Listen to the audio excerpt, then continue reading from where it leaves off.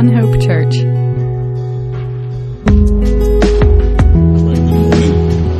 It's a privilege to be here with you this morning, here in Athens, Georgia.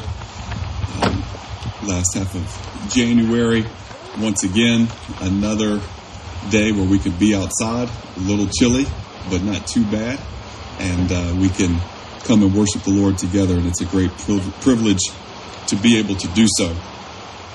Last week, we had a tough passage as we looked in Genesis 18 and 19 at Sodom and Gomorrah, Lot, and a couple of his family members being rescued, and destruction on the rest for their wickedness and their violence. And then we finished last week with, Lot, being told, flee up to the mountains. And he says, no, well, I don't want to go to the mountains. Something bad might happen to me there. There's this little place called Zoar. Let me go there. And so he's allowed to go there. And that's where we'll pick up this morning in Genesis chapter 19, verse 30. But as we do that, let's go to the Lord in prayer, and we'll get into our passage this morning. So, Heavenly Father, we thank you for the privilege we have to come together this morning to look into your word and to learn from it. We pray, Lord, that, again, it's another hard passage. It's uncomfortable. It's stuff that we don't want to read about or talk about necessarily, but so important for us to learn the lessons and to be able to apply those in our own culture, in our own time.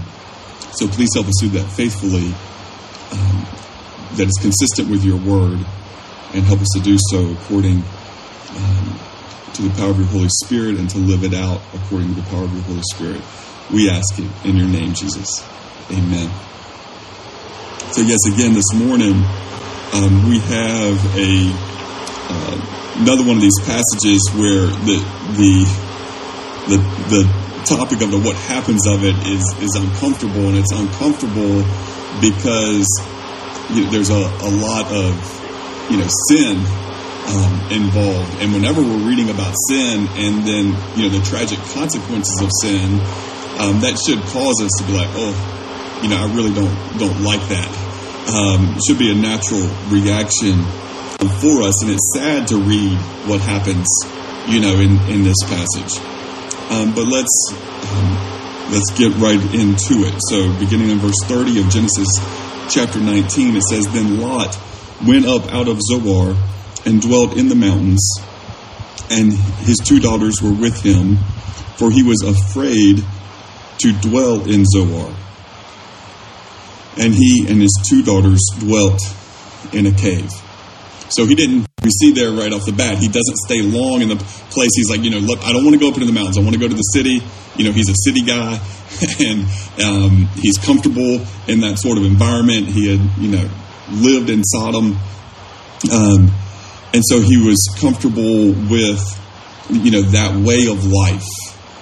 And he was afraid to go and be separated up into the mountains.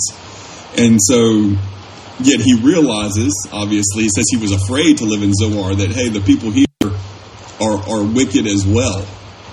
He views, that his life and perhaps the lives of his daughters are in danger here.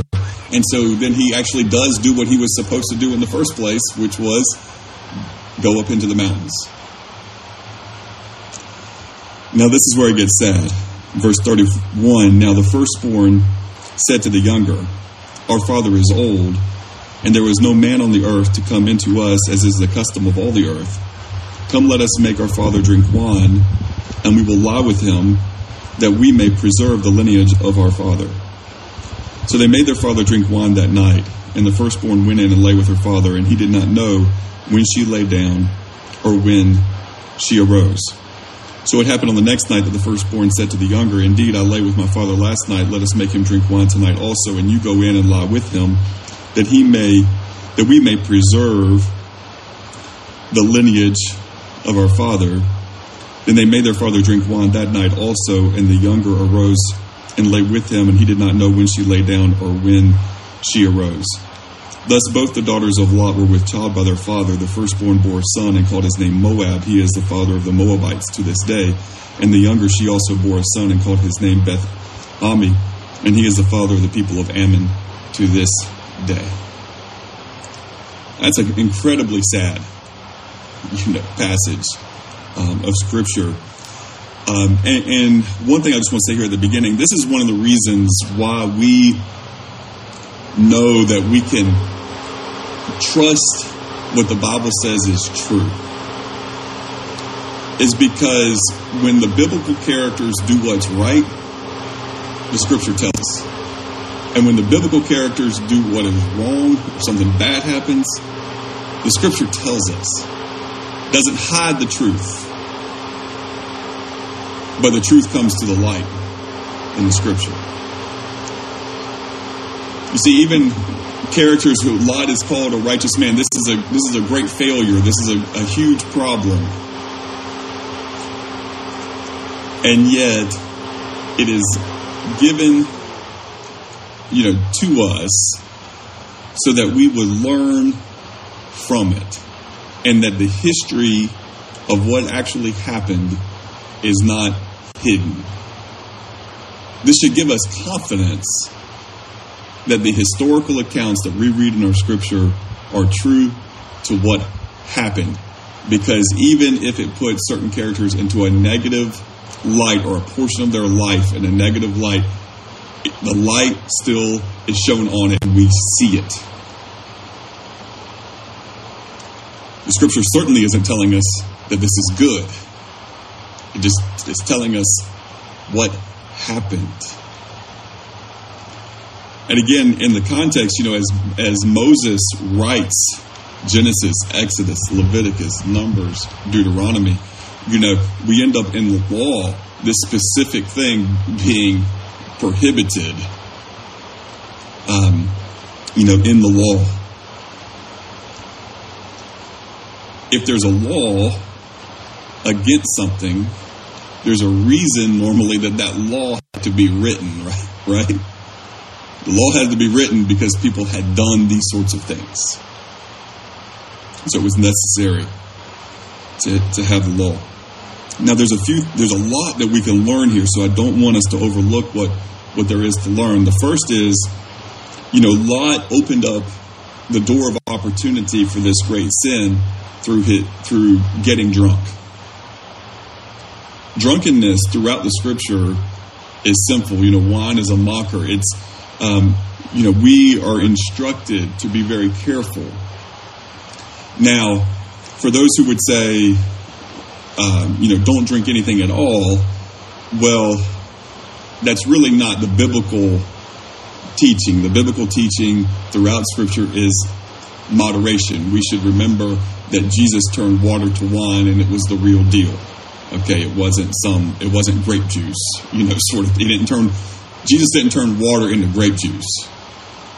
Jesus turned water into wine, right, for the wedding at Cana. So you cannot argue that it's just sinful to ever have a drop of it. Now, if your conscience, if you have a conviction that you shouldn't, and then you do, well, that's a sin, right? Because you violated your conscience.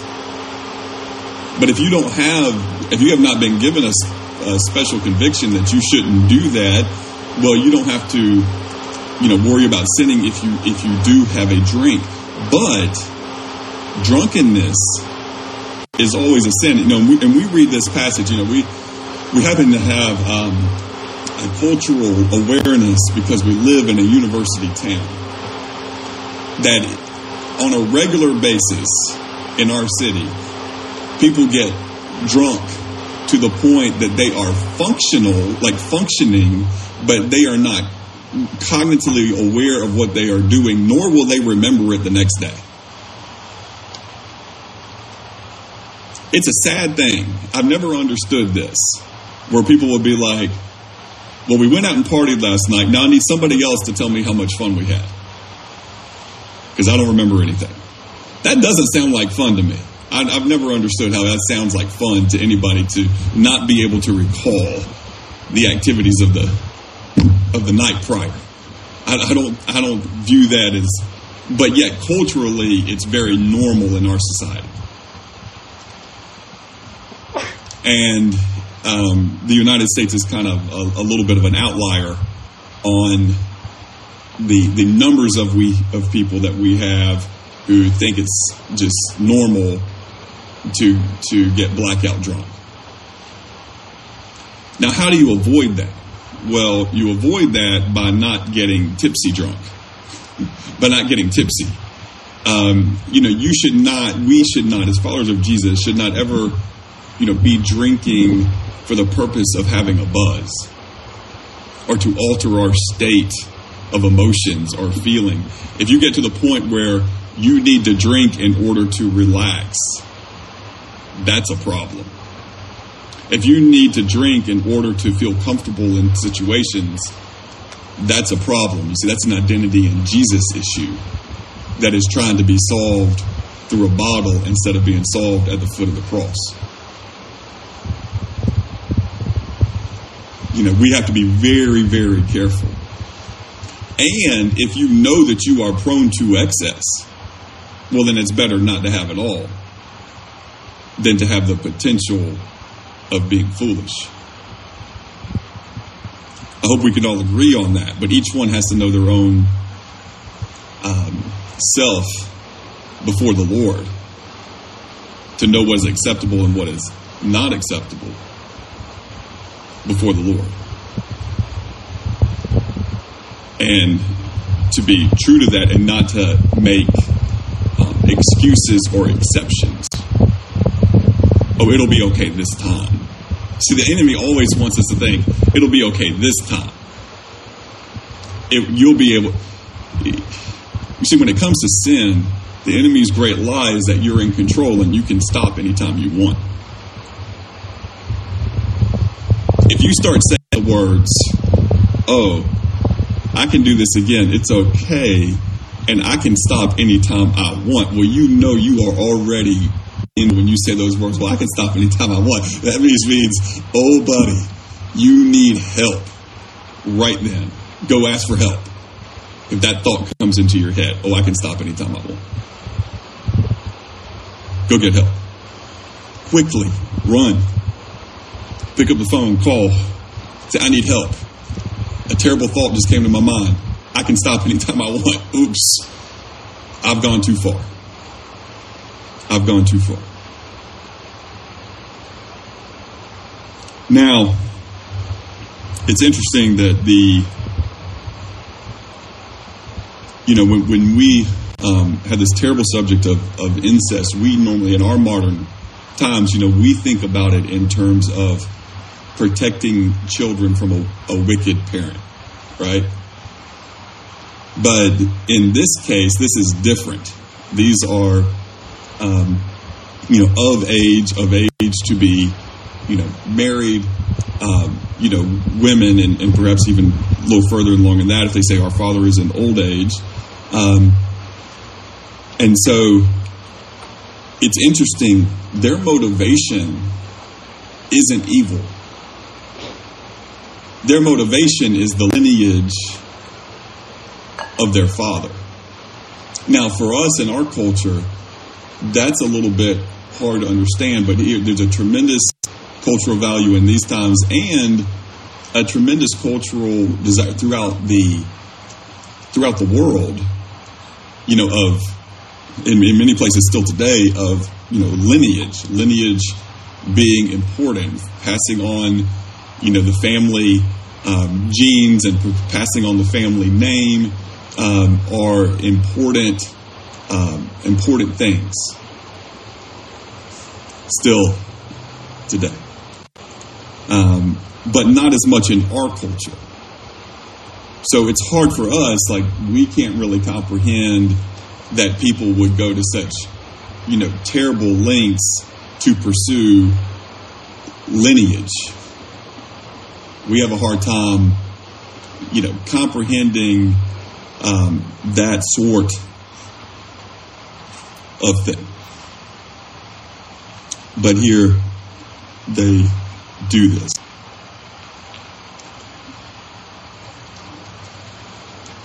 what we need to understand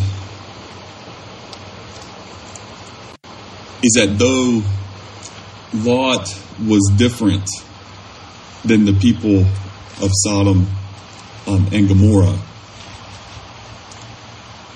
that he made a serious miscalculation in his life.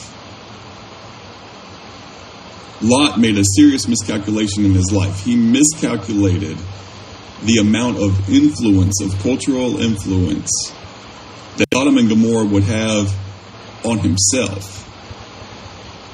Because remember, when he first picked, when there was too many sheep and his herdsmen and Abraham's herdsmen were bickering and fighting, and Abraham says, "You go which way you want to go, and I'll go the other. You pick." See, at that point in his life, Lot was used to living in tents and being a herdsman and, kind of roughing it. He goes to the city and he gets comfortable, right? He goes to the city, he gets comfortable. And even when he has to leave, he says, "Oh, let me go to this little place. Don't send me back up to really what he had grown up with. But send me, let me go to this little city." You see, that cultural influence had a big impact on Lot's life, and I don't think he comprehended the type of influence that the culture, that the world would have on his daughters, and how it would affect how they would think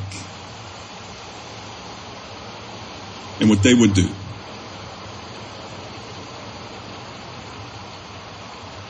You see, he was focused on enjoying all the wealth and the prosperity and being a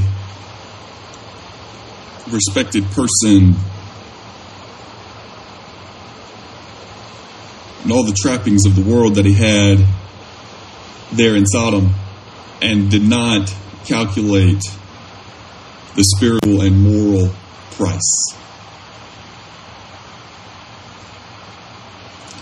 So the question for us today as we talk about application is, so how do we avoid making the same great miscalculation with our own lives and with the lives of our own children? Everybody get the application point here? How do we avoid making the same great miscalculation with our own lives and with the lives of our own children? You see, Jesus knew that we would be in the world. See, remember, the early church was in Ephesus and in Corinth and in Rome. See, places of great sin and debauchery. Places of great sin. And that created a whole set of temptations and problems and persecutions for the early church. But it's interesting that we don't find in the scripture a call for the early church to leave those cities. You see, they were supposed to come out from them and be separate, separate in, their identity, in Christ, separate in their holiness, separate in their morals and their ethics and in their perspective. And they were supposed to be separate in that they would be willing to suffer for the cause of God in Ephesus, in Corinth, in Rome. Now, individual families may have been called to or had to flee at different times because of the levels of persecution that they endured. But we never find in the New Testament an instruction, hey, all you believers who live in this wicked place called Corinth, you need to move. You need to get out and go to a place where you can be, everybody thinks like we think. We don't see that. We don't see that in the Scripture. So again, there are decisions that each, family, and sometimes in certain circumstances, even whole churches have no choice. But if we're going to be slaughtered, and some stay and are slaughtered, and some flee, and each should do as God has instructed, as we see in a historical perspective.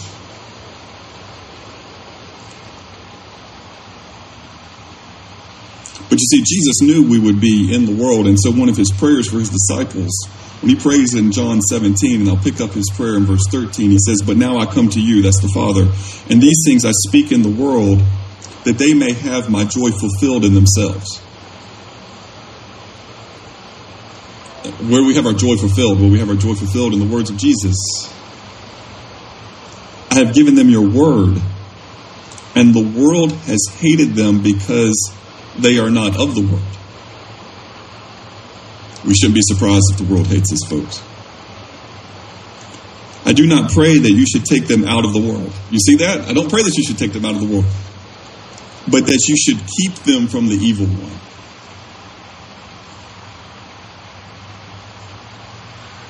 See, we shouldn't, yes, we want Jesus to return, but until the Lord returns, we're going to be in the world. But our prayer is, Lord, keep us from the evil one. Keep us from temptation. Keep us from sin. Keep us from thinking and participating in the world's sin.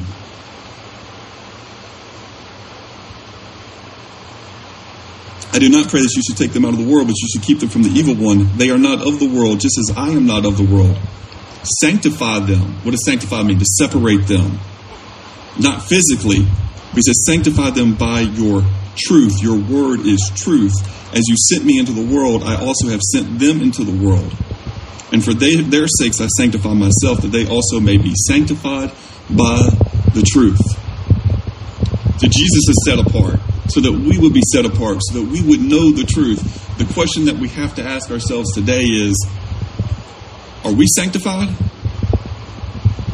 Are we set apart from the world, or are we too much of the world?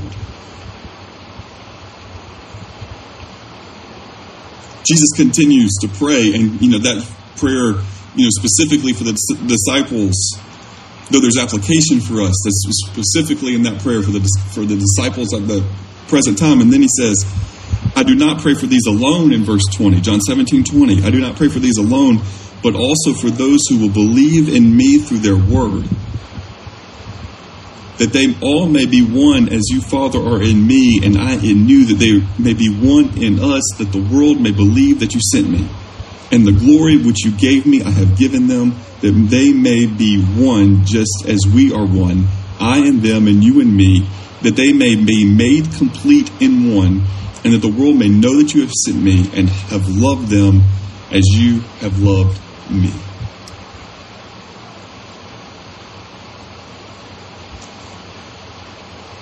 Now, some of you, where this goes, some of you might get mad at me this morning.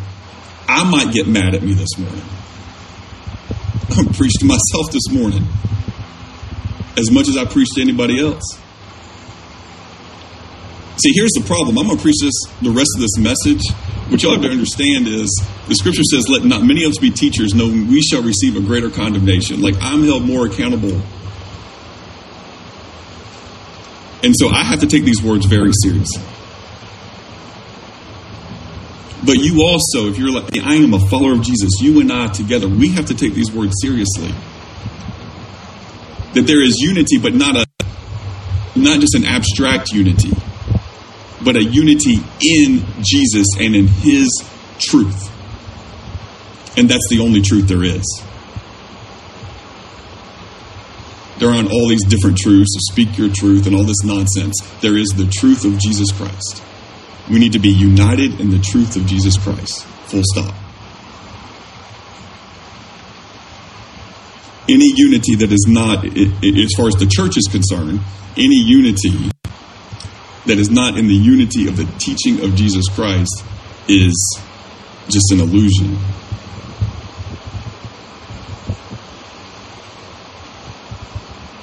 But the Lord prays for us because he knows we to be in the world, that the world may believe that you sent me. See, we need to live in such a way that the world says, yeah, we believe that Jesus was sent from the Father.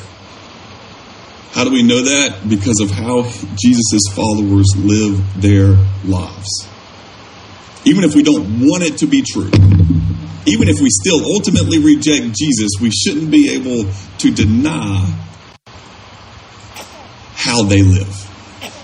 Because how they live is so radically different than how the world lives. So how do we keep ourselves unspotted from the world? How do we keep ourselves pure when we are constantly pressed that we need to believe things and agree with things and promote things that are contrary to what the Word of God says? Romans chapter 12, verses 1 and 2, I beg you. Listen to the apostle. The apostle says, I beg you. It says the same thing to us this morning. I beg you.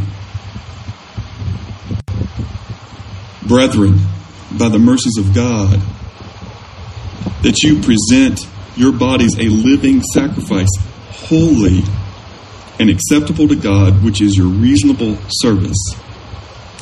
And do not be conformed to this world, but be transformed by the renewing of your mind, that you may prove what is that good and acceptable and perfect will of God. So what are we supposed to do? How do we live differently in this world from the world? Well, we are to present our bodies, our whole selves, as a living sacrifice. You know, we're not the type of sacrifice that goes onto the altar and is killed and is done and it's just over. No, a living sacrifice, a constant sacrifice. Holy. There's a word. Holy. We're to strive to be holy as God is holy. We can only do that in His power and in humility. But we need to strive to live in a way that is acceptable to God, which is our reasonable service. Which is reasonable. If you believe Jesus died on the cross for our sins and rose from the dead, and you have gone at His feet and said, Lord, be merciful to me, a sinner. I deserved hell, but you paid my price. I deserved hell, but Jesus, you paid my price on the cross. I couldn't earn it. I couldn't do anything good to make my way to you. There was no way I could pay my own debt of sin, but Jesus, you paid it. I believe in you. You died for me. You rose from the dead. I received your gift. You see, that's the step that has to get taken first. That's the step of salvation, of being a new creation, of being born again. Without humility at the feet of Jesus, saying, Lord, forgive me, I'm a sinner, there is no salvation. There is just a mental agreement of facts. You see, this is the problem today. We have millions of people in this country who would tell you that there is a true and living God, that Jesus died on the cross for their sins, that Jesus rose from the dead, and they agree mentally, but they're still going to hell.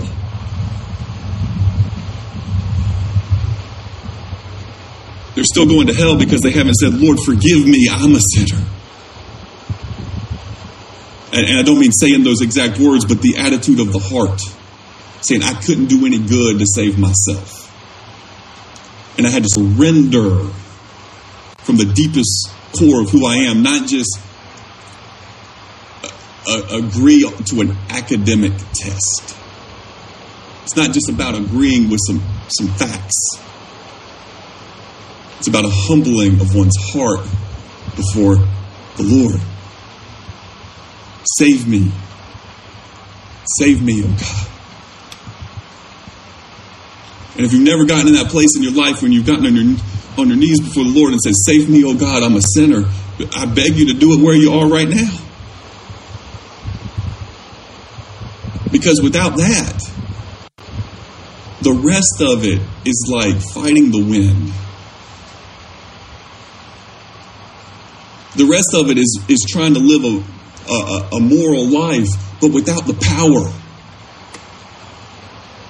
Without really being a new creation and without the power of the Holy Spirit active in your life and the conviction of the Holy Spirit of what's right and wrong.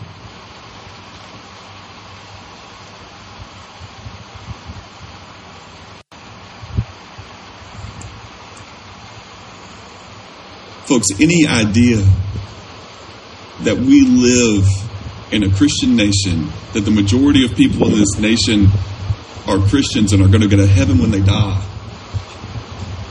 is a lie the enemy wants us to believe.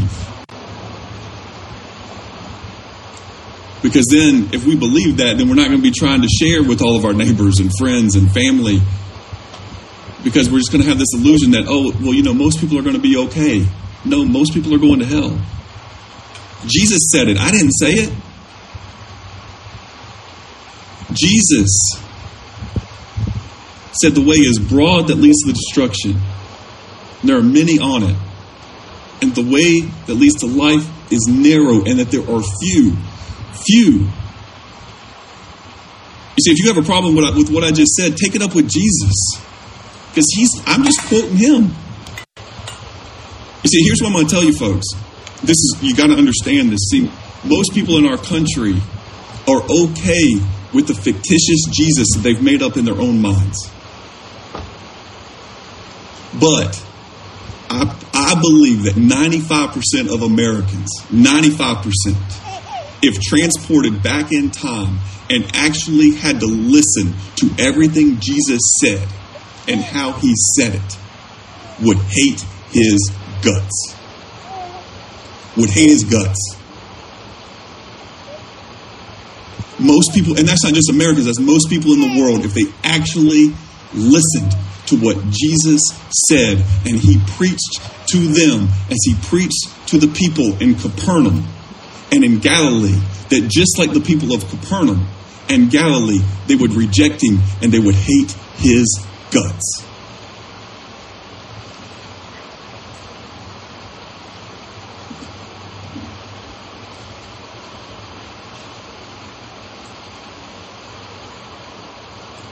Do you think people are so much different today than they were then? You see, people are fine with the fictitious Jesus that they've made, where they can quote one or two verses or have one or two scenes. They can, understand. And they just say, Jesus taught us to love one another. Okay, he did. He absolutely did. But read everything he wrote. Or everything that was written that he recorded that he actually said. Look at the crowd's response. Look how many were there just for, they were there for the healing or they were there for the food. But then when he gave them a hard word, what did they do? They walked away. They rejected him. The majority did. And a few said, where else will we go? You have the words of eternal life. See, folks, that hasn't changed. The problem is that we've bought into this illusion that has all changed. And so we don't have a desperation about us because we've bought into the lie that most people are just okay. And so we don't go through life like we're on a sinking ship, but we actually know where the life raft is. And we need, the life rafts are, and we need to tell everybody. No, we're just like, well, it's okay.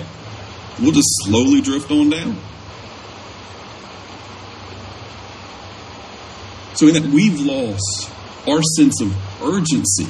And here's the thing, and that part I didn't really actually plan on getting into more this morning, but what my heart that we've got to address this morning, and this is the part where I don't like what I'm about to say, and I don't like, you're not going to like what I have to say. When we talk about, Jesus said that we need to be in the world but not of the world. That we're going to be in the world, but he prays for us to be kept from the evil one. You see, he historically, this is how this has gone down. See, historically, for true believers in Jesus, you were in the world in your work. And you were in the world a lot of times in your academics. And you were in the world a lot of times through your sports. And you were in the world in all these things in your life. But when you went home, see, home was a refuge from the world. See, home and the fellowship of believers, other believers in the community, that was refuge. That was renewal. See, those are the home and the church family were places of refuge and renewal from the world. Is that true in our homes? Or is this closer to reality? Our homes are the world.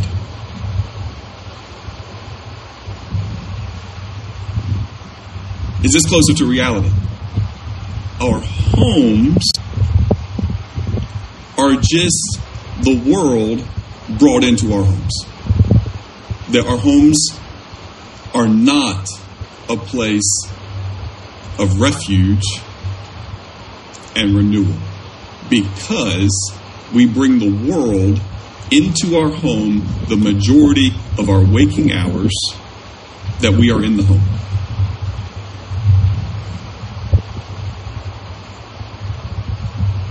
Through entertainment, through our televisions, through social media, we're so far addicted we don't even know we're addicted. We are the classic, oh, I could turn that off anytime I wanted to.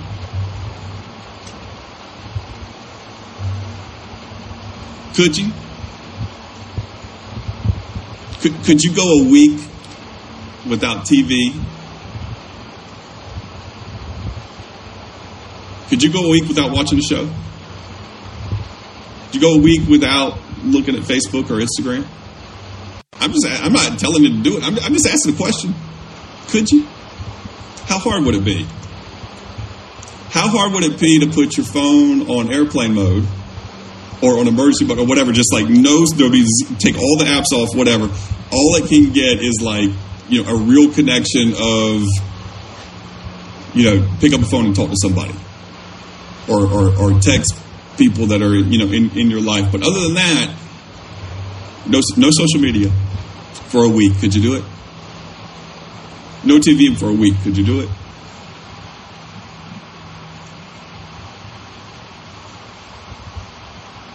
We're addicted to the point that we deny we're addicted. If we were a patient, we'd be in the denial phase. We don't have a problem. What you talking about problem? I can stop this anytime I want. Really? And it's not just about, here's the thing, it's not just about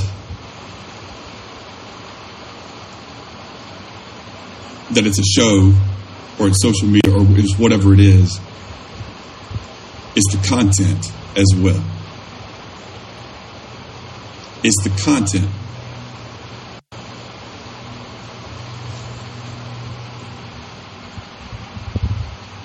What's our standard for content? Well, I think the Bible has given us a standard of content. If we read Philippians 4:8, it says, finally, brethren, whatever things are true, whatever things are noble, whatever things are just, whatever things are pure, whatever things are lovely, whatever things are of good report, if there is any virtue and if there is anything praiseworthy, meditate on these things. These things which you have learned and received and heard and saw in me, these do, and the God of peace will be with you. Is this our standard for what we partake in our homes? You see, because if this is your entertainment standard where things are true and noble and just and pure and lovely and good report and virtue, and praiseworthy.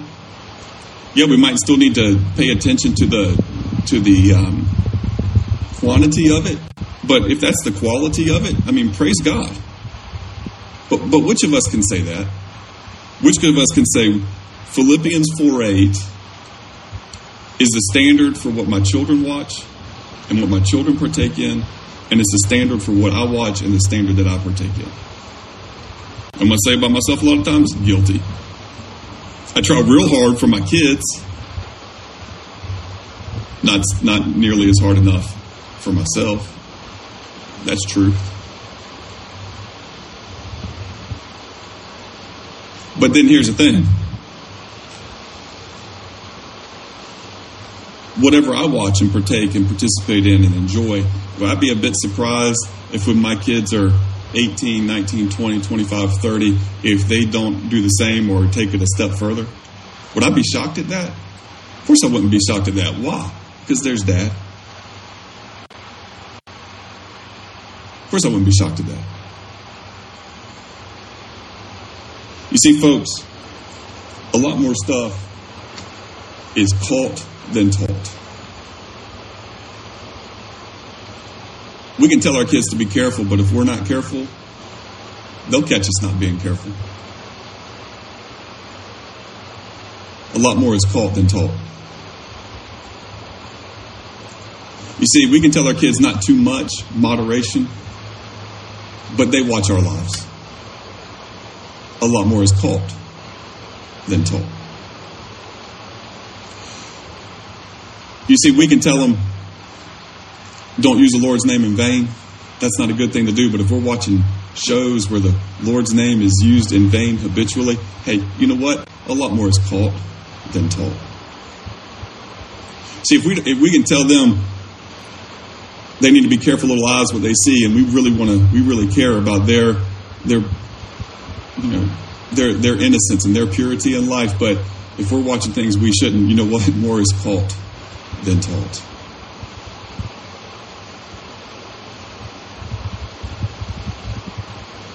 And I would go back to the same exact thing. If having alcohol in your home meant that you were getting drunk and your children were getting drunk, you'd be better off not to have any of it, right? I mean, that'd be pretty simple. We just go with nothing. Because if we can't handle it and then we can't keep our kids from it, well then, hey, this has got to go. That seems like a pretty simple, easy decision, right? Folks, here's the deal. If we can't live out Philippians 4:8 when it comes to our entertainment, if we can't do that for our children and for ourselves, then we got to be willing to make some radical changes. I'm not super hopeful that we will, because we're pretty doggone addicted.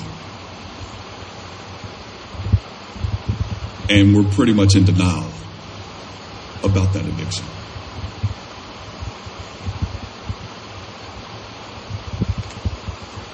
Guilty.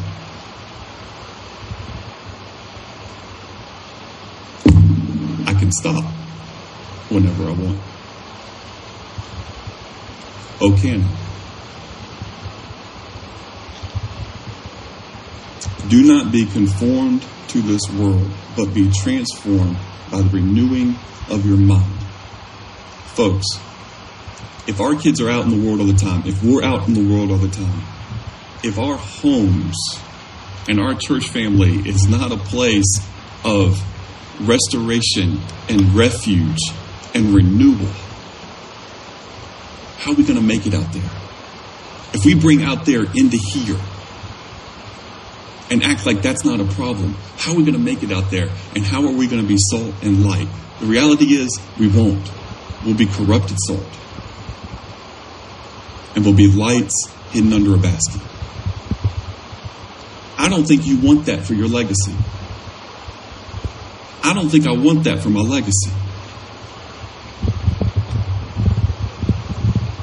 I don't want that we've passed on from generation to generation. You don't either. But unless we are willing to make significant changes, we're going to turn around when we're 50, 60 years old and go, how did I get like this? And you're going to look at your kids when they're 20 and 30 years old and go, how did that happen? Folks, it's not a mystery.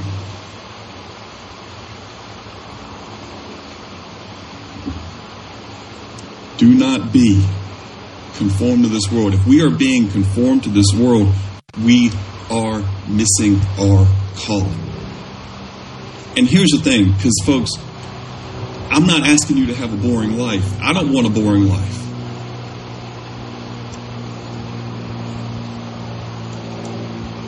But don't you think the life that God has us to live is actually what's going to bring us the most fulfillment?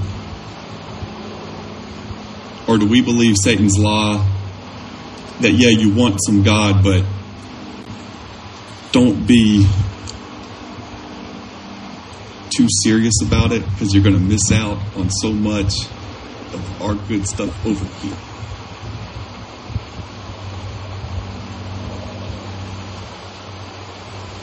Can we ask God to take the FOMO away? Can we ask God, God, please take the FOMO out of my life? Fear of missing out. Fear of missing out. Lord, please take the FOMO out of my life, and please take the FOMO out of my kids' lives. Fear of missing out. Please take it away from me, Lord. Let's pray. Heavenly Father,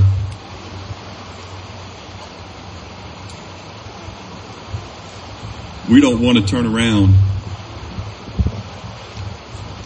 in so many years like Lot and go, how did I get here? And how did my daughters get here to this place?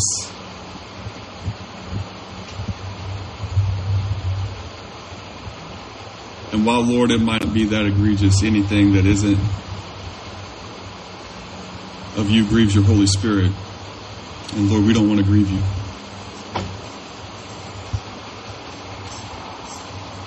So, Lord,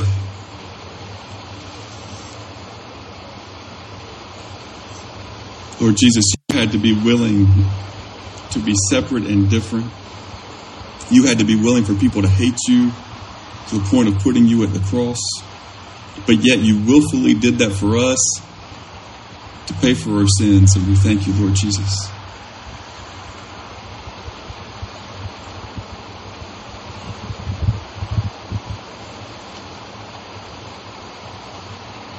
As we take the bread and the cup this morning, remember you, Jesus. We pray, Lord, please help us.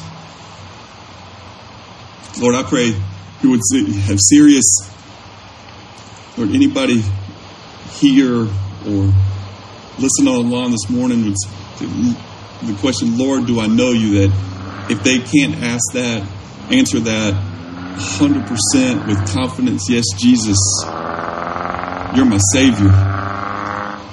You have forgiven me of my sins, and I thank you that, Lord, if they can't say that with 100% confidence, that they wouldn't rest this morning until they can. That they would go to your feet, dear Jesus, and ask you for forgiveness and surrender to you.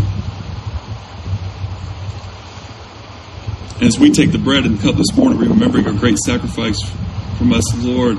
Sanctify us.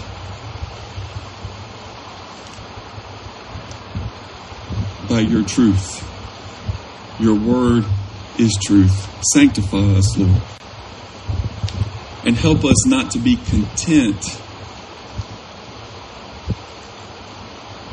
with the less than that this world offers us. Lord, breathe in us a spirit of discontentment, that if we are not pursuing your holiness, that we would be utterly discontent, that we would actually be miserable if we're not pursuing your holiness. Lord, in my life, let it be.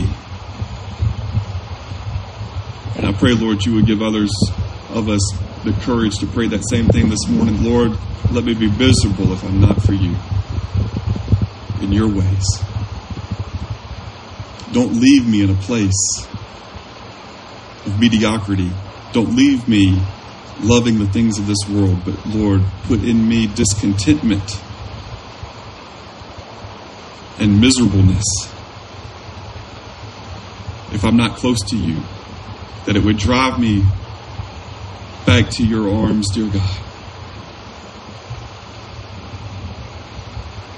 Work in our hearts, in our minds, renew us, we pray, and help us not to be conformed to the wickedness of this world. In your name, Jesus, we ask it.